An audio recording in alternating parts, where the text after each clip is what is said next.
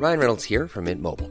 With the price of just about everything going up during inflation, we thought we'd bring our prices down. So to help us, we brought in a reverse auctioneer, which is apparently a thing.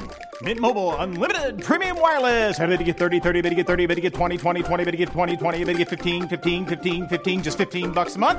Sold! Give it a try at mintmobile.com/switch. $45 up front for 3 months plus taxes and fees. Promo rate for new customers for limited time. Unlimited more than 40 gigabytes per month. Slows full terms at mintmobile.com. I'm Sandra, and I'm just the professional your small business was looking for. But you didn't hire me because you didn't use LinkedIn Jobs. LinkedIn has professionals you can't find anywhere else, including those who aren't actively looking for a new job, but might be open to the perfect role, like me. In a given month, over 70% of LinkedIn users don't visit other leading job sites. So if you're not looking on LinkedIn, you'll miss out on great candidates like Sandra. Start hiring professionals like a professional. Post your free job on linkedin.com/people today. Velkommen til Oslo Business Forum sin podcast. Temaet fremtidens teknologi og ledelse, og vi skal dykke ned i tankesettet til ulike næringslivsledere og profiler frem mot vår neste konferanse 22. mars.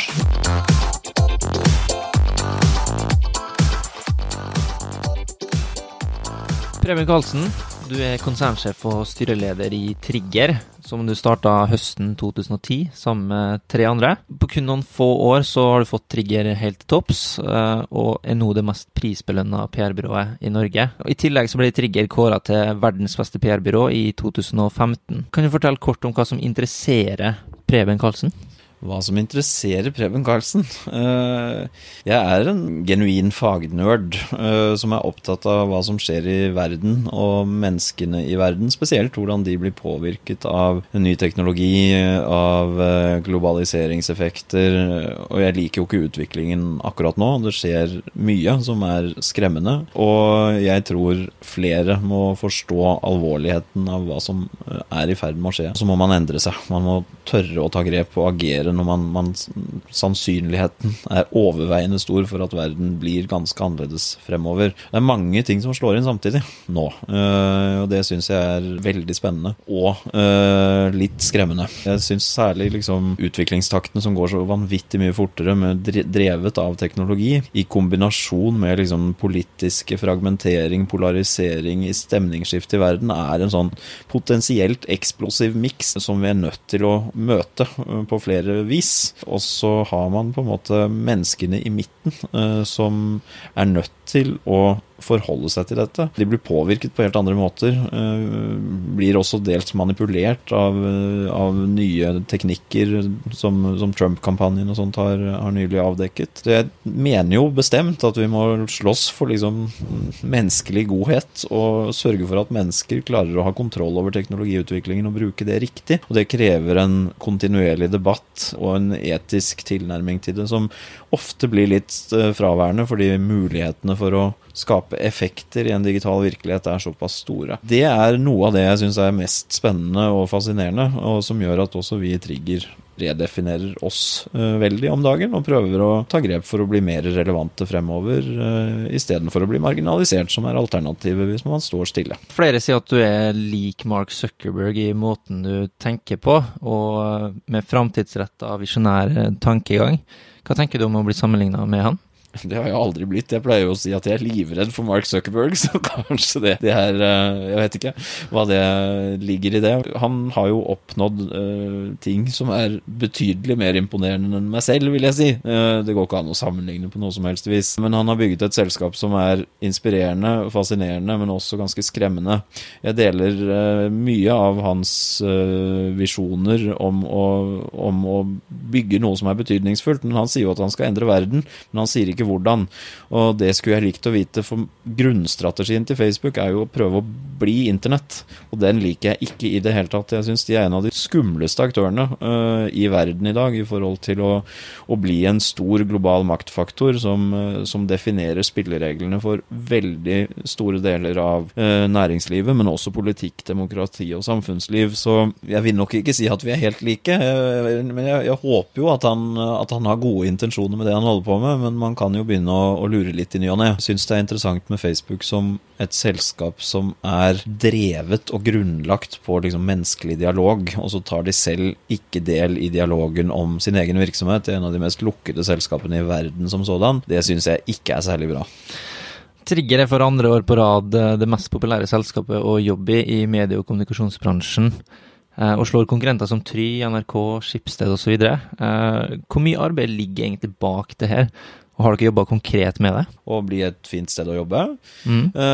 Ja, det har jo vært viktig for oss når vi startet et byrå, at vi hadde jo lyst til å gå på jobb selv.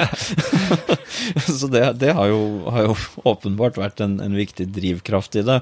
Og det er klart det er viktig for oss at folk trives her, og at folk har lyst til å jobbe hos oss, fordi mennesker betyr enormt mye i vår virksomhet, og hvis man ikke er attraktiv, så blir man heller ikke best. Så det har vi jobbet for å få til hele tiden, men når det er sagt, så handler det først og fremst, tror jeg, om at vi som selskap har en visjon om å bidra til å skape en positiv endring her i verden, og vi velger bort veldig mye oppdrag og prosjekter som vi mener bidrar motsatt vei. Og så prøver vi å klare å komme opp med de mest spennende prosjektene som bransjen leverer, rett og slett, sånn at mine folk og våre folk har de mest spennende oppgavene som finnes. Det er det som driver dem. Hvis de får lov til å jobbe med spennende prosjekter, og de får lov til å være med å utvikle Trigger sin virksomhet og bestemme retning som de gjør, så kommer de til å trives så lenge de har liksom noen rammer å forholde seg til, som gjør at man ikke går rett på veggen fordi man kan jobbe veldig mye. Men ellers så er det voksne mennesker som stort sett klarer seg selv, så vi har organisert oss flatt og bruker så lite tid vi kan på å drive ledelse. Og det viser seg å funke ganske godt. Du trekker frem at det faglige, det skal være spennende å jobbe med oppgavene her. Det skal være kult å gå på jobb. Hvilke andre midler bruker du for å motivere ansatte? Jeg prøver jo å kommunisere hvorfor vi finnes og hva det er vi skal få til, både i dag og i fremtiden, og at vi er på en reise som gjør at vi kommer til å bli mer betydningsfulle fremover, at vi kommer til å kunne bidra mer positivt. Og det å ha lyst til det er en grunnleggende drivkraft. I tillegg så er vi veldig opptatt av å jobbe sammen. Vi har ingen individuelle insentiver eller timesfaktureringsordninger eller andre ting som egentlig bremser for samarbeid, for verden har blitt kompleks, så man må jobbe som et lag. Det vi driver med, det er krevende. Det krever at vi utvikler oss hele tiden, og da må vi kunne spørre hverandre og få hjelp, og vi må rett og slett også være ganske gode venner. For det blir tidvis ganske lange dager og ganske intenst, og hvis man ikke trives med de menneskene man jobber med da, så blir det heller ikke så levedyktig å gå på jobb dag etter dag. Så det med kultur og den dimensjonen der er definitivt viktig, samtidig som jeg synes det er vanskelig å definere kulturen i Trigger, unntatt at den er mangefasettert, for det er utrolig stor variasjon av både kompetanse og mennesketyper som jobber her, men det er kanskje det som også gjør det spennende og inspirerende og utviklende å gå på jobb hver dag. Det synes i hvert fall jeg. Det er kanskje ikke tilfeldig da at du har blitt kåret til Norges mest populære sjef for andre år på rad i medie- og kommunikasjonsbransjen. Hvordan har du klart det, og hva har du fokusert på? Det er Trigger som har klart det. Jeg har bare hatt rollen som leder. Dessuten er det egentlig Bente, som er min gode kollega og daglig leder i Oslo, som burde ha den kåringen. Jeg er bare litt mer kjent fortsatt. Det er hun som leder Oslo-kontoret, og hun gjør det på en helt fantastisk måte. Så den kreden burde gått til henne. Men jeg tror jo uansett det skyldes at vi har et selskap som gjør veldig mye bra og leverer gode ting, og at det er også grunnen til at vi får den type oppmerksomhet, og det er jo veldig hyggelig så klart. Så håper jeg også at en liten del av grunnen kan være at vi tør å stå for noe, vi har integritet og bryr oss ikke så veldig mye om hvem vi går ut og debatterer mot hvis vi mener noe er feil, og det er ikke nødvendigvis kjennemerket til alle aktørene i bransjen, så jeg tror vi skiller oss litt ut på den måten, og at det forhåpentligvis også spiller inn. Hvordan blir man en god leder, og hvilke kvaliteter bør man ha? Nå må jeg bare begynne med å si at jeg har jo aldri hatt noen ambisjon om å bli leder. Jeg er jo en gründer, så jeg startet et byrå som jeg hadde lyst til å prøve å få på beina, og for å få til det så måtte jeg etter hvert liksom begynne å lede noen folk og ta grep og ta ansvar for å drive ting fremover, og det har jo gått relativt bra. Nå er vi jo mye mennesker, men det er alltid fag som har stått i fokus, og vi skal løse oppgaver. Vi har tro på metodikken og tankene våre, og vi pusher oss selv for å utvikle oss videre hele tiden. Og så håndterer vi liksom organisasjon og mennesker og kultur og alt som skal til rundt det. Så vi har aldri liksom hatt fokus på veldig sånn tradisjonelle ting som omsetning og penger og sånt. Det kommer som en resultat av jobben vi gjør. Det samme tror jeg liksom gjelder for lederskapet, at har man tillit til folka man har rundt seg, så trives de ganske godt. Vi er en kunnskapsbedrift, det er ingen som liker å bli sett i korta. Derfor har vi veldig lite kontrollmekanismer, så folk får vanvittig mye tillit fra første dag. Det stiller store krav til enkeltpersoner, både om at de skal være flinke og kunne utvikle seg fort, men også til at de faktisk tør å spørre om hjelp når de trenger det. Og gjør de det, så får de alltid hjelp. Men ellers så du er et voksent menneske når du jobber i Trigger, og da får man klare seg ganske mye selv, og så spør man om hjelp når man trenger det, og det gir oss fart, og det gir både individuell utvikling og kraft i byrået vårt. Så jeg tror nok de fleste her leder seg ganske godt selv. Vi er mer tilretteleggere enn noe annet. Det du beskriver her er jo en veldig moderne organisasjonsstruktur med ganske flatt hierarki. Hvilke kvaliteter har Bente, og hva er det hun gjør for å få Oslo-kontoret til å prestere? Hun er veldig tett på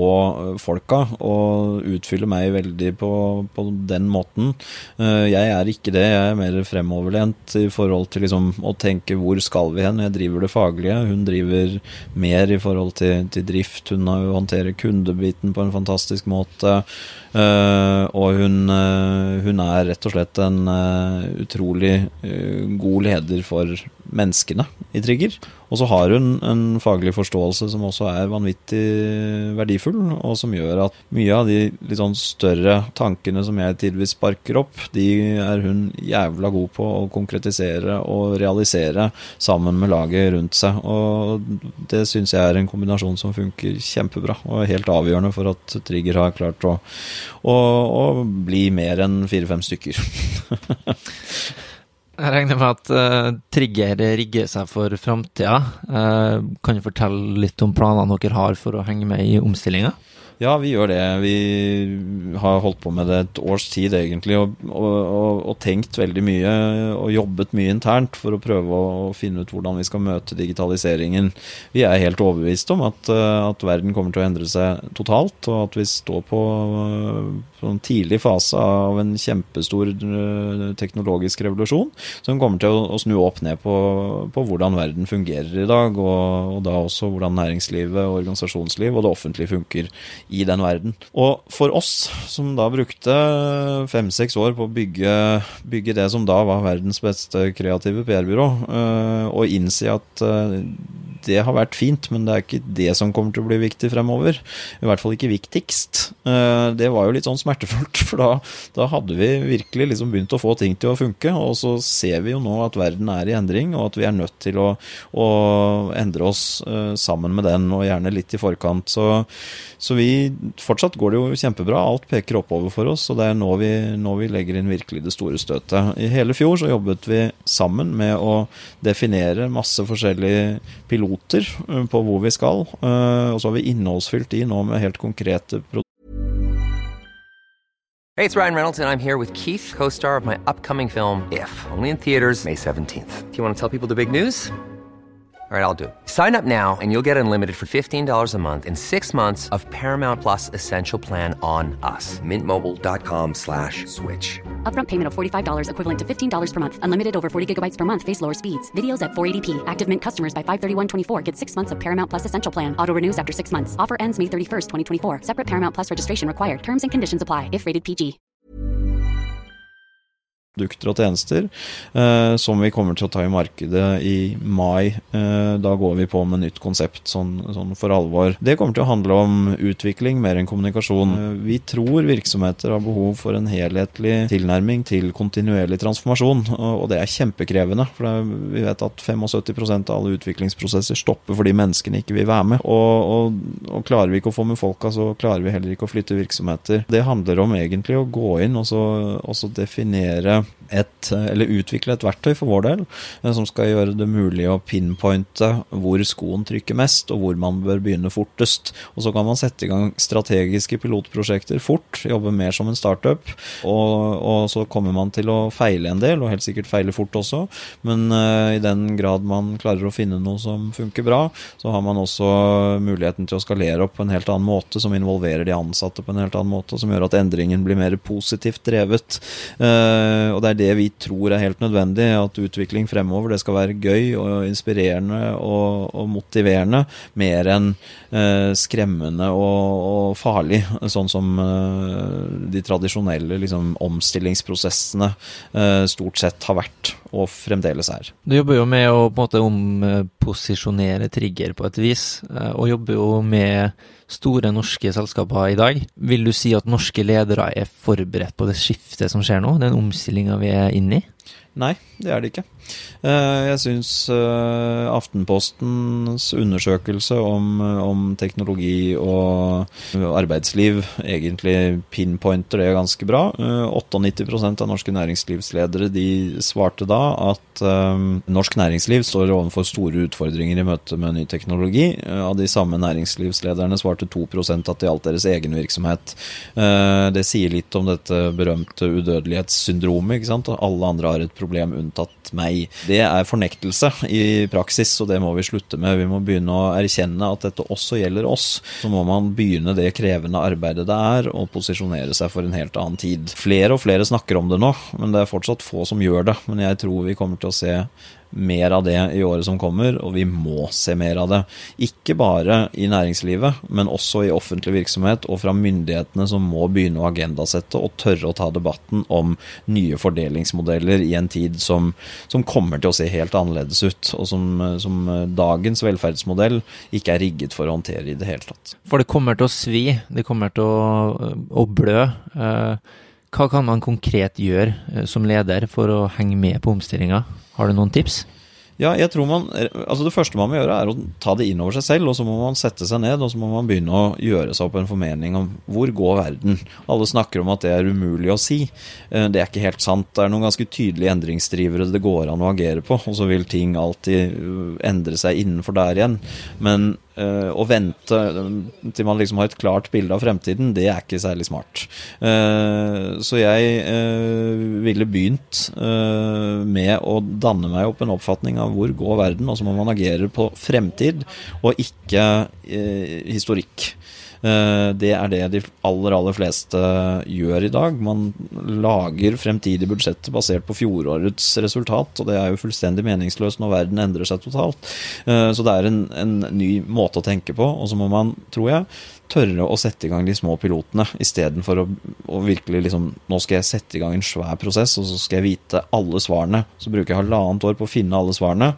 Problemet er at 1,5 år etterpå så har verden endret seg totalt. Så man må jobbe fortere, og man må gå i gang, og så må man lære underveis. Hvordan kan ledere utnytte teknologi for å lede sine ansatte på best mulig måte? Det finnes jo vanvittig mye smarte verktøy som gjør at mange manuelle oppgaver ikke trenger å gjøres av mennesker lenger. Sånn alt fra prosjektstyring til andre ting kan jo veldig enkelt gjøre at man kan kjøre flate strukturer på en måte som ikke går på bekostning av hverken overarbeidethet eller kontroll på hverdagen sin. På systemsiden så ligger det jo mange muligheter sånn sett, men mer grunnleggende sett så handler det om at man må innse at teknologi kommer til å endre kjernen i nesten enhver virksomhet, i nesten enhver bransje, og det betyr ganske mye for mennesker som jobber der. De må lære seg mer om teknologi og forstå grunnleggende sett hva det vil føre til. Og så må de også utvikle forretningsmodeller som tilpasset den verden. Skalering en nøkkel i det. Har man i dag en organisasjon som avhengig av et nytt menneske for å tjene 1 million til, da har man en dårlig modell. Og det tror jeg man må begynne å se nærmere på noen nye digitale inntektsstrømmer. Hvordan de rigget, og hvordan kommer de til å utvikle seg i møte med en tid som blir helt annerledes, og som kommer til å snu opp ned på måten man tjener pengene sine på, gang etter gang etter gang. Vi har plattformøkonomien som har kommet som en farsott inn i mange bransjer nå, og endret spillereglene totalt. Blockchain på vei, og det kommer til å komme nye. Delingsøkonomiutvalget kom nettopp med rapport på mandag. Har du fått med deg det, eller har du gjort opp noe mening rundt det, og hva det vil si for Norge? Altså plattformselskapene, de store, det jo de som jeg mest redd for. Jeg litt paranoid, så jeg håper det ikke så stor grunn til frykt, men når du ser på hvordan Facebook og Google og de andre liksom sitter og eier ekstremt mye data og ekstremt store brukerrelasjoner, og hvordan det åpner opp muligheter til å gå inn i bransje etter bransje. Du putter på litt maskinlæring på toppen og begynner å få en liksom motor som gir en maktposisjon som nesten ingen klarer å ta opp kampen mot, og så har de også økonomiske muskler til å liksom fortsette innovasjonen. Det det som det skumle, om man kaller det delingsøkonomi eller om man kaller det noe annet. Jeg mer opptatt av plattformen og hvem som eier dem. Der har du Facebook som en, du har Alibaba som en annen, du har Amazon, du har også Google og Microsoft som i det samme landskapet, pluss en del til. Og når de begynner å gå inn i liksom bransje etter bransje, sånn som Amazon gjorde i Italia med å begynne å selge Fiat nå nettopp, ikke sant? 30% redusert pris i forhold til forhandlerleddet, fordi de ikke har forhandlerledd. Da endrer de jo dynamikken i bransjene på en helt annen måte enn før. Og grunnen til at de gjør det jo at brukerne vil ha det, og de vil ha en lettere og mer behagelig hverdag. Og klarer man å levere på det, så får man en sinnssyk dominans, som det fryktelig vanskelig for norske aktører å stå opp imot. For man har ikke datagrunnlaget, og man har ikke musklene. Kunstig intelligens har tatt store skritt på bare noen få år. Hvilke muligheter ligger foran oss her, sånn som du ser det? Det ikke noen tvil om at det mange store muligheter, og at det kommer til å skape en del utfordringer jo hevet over enhver tvil i forhold til arbeidsliv og jobber som kommer til å forsvinne. Men hvis vi flinke som folk, så klarer vi å bruke den teknologien riktig, sånn at vi kan slutte å jobbe så mye og gjøre mer andre ting vi har lyst til, og så finne andre fordelingsnøkler på det, sånn at det blir bedre å være menneske. Det burde være mulig. Historien har jo vist at vi ikke så flinke til det. Det det som mest skummelt, men det klart, det kan brukes til i forhold til forskning, utvikling, tjenestetilbud. Det jo helt vanvittig spennende, ikke sant? Sånn, ta helsesektoren hvor det kommer til å gi oss betydelig bedre helsetjenester.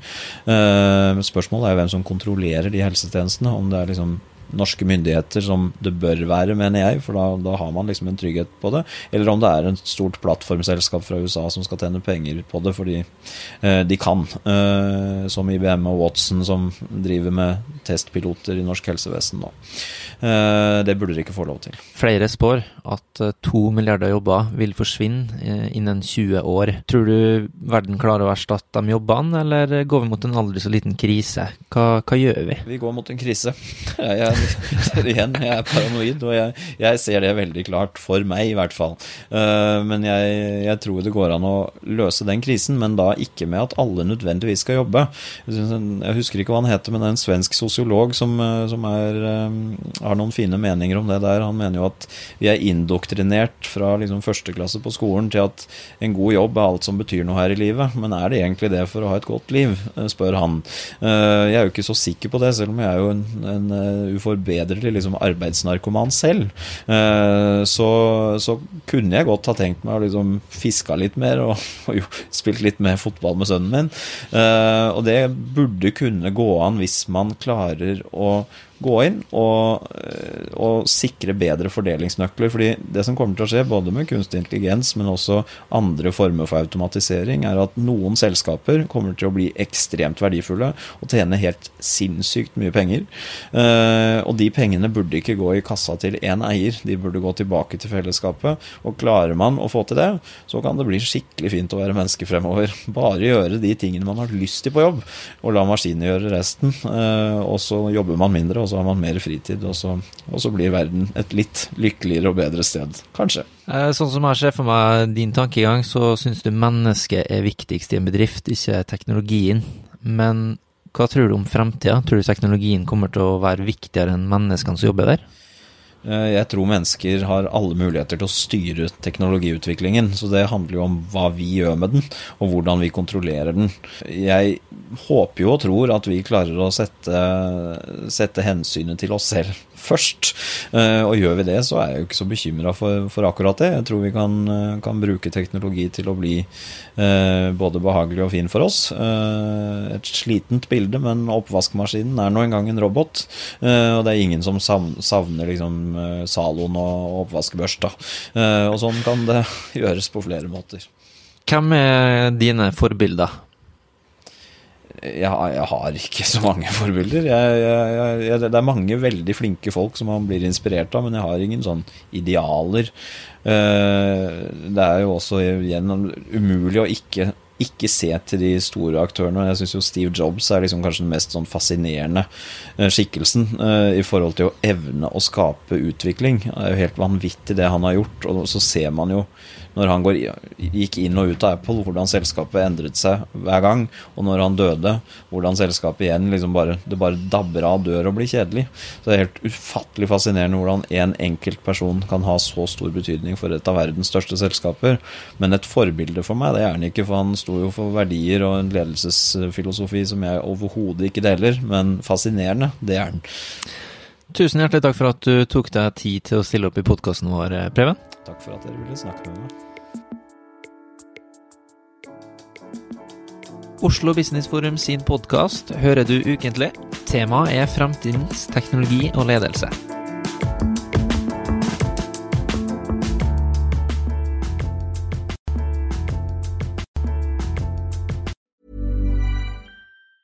Prescription products require completion of an online medication consultation with an independent healthcare provider through the LifeMD platform and are only available if prescribed. Subscription required. Individual results may vary. Additional restrictions apply. Read all warnings before using GLP-1s. Side effects may include a risk of thyroid C-cell tumors. Do not use GLP-1s if you or your family have a history of thyroid cancer. If you've struggled for years to lose weight and have given up hope, did you know you can now access GLP-1 prescription medications at TryLifeMD.com? We're now offering eligible patients online access to GLP-1s, the breakthrough prescription medication that can help you lose body fat and weight. Listen to what people are saying. It's fun to put on jeans that you couldn't get into 6 months ago.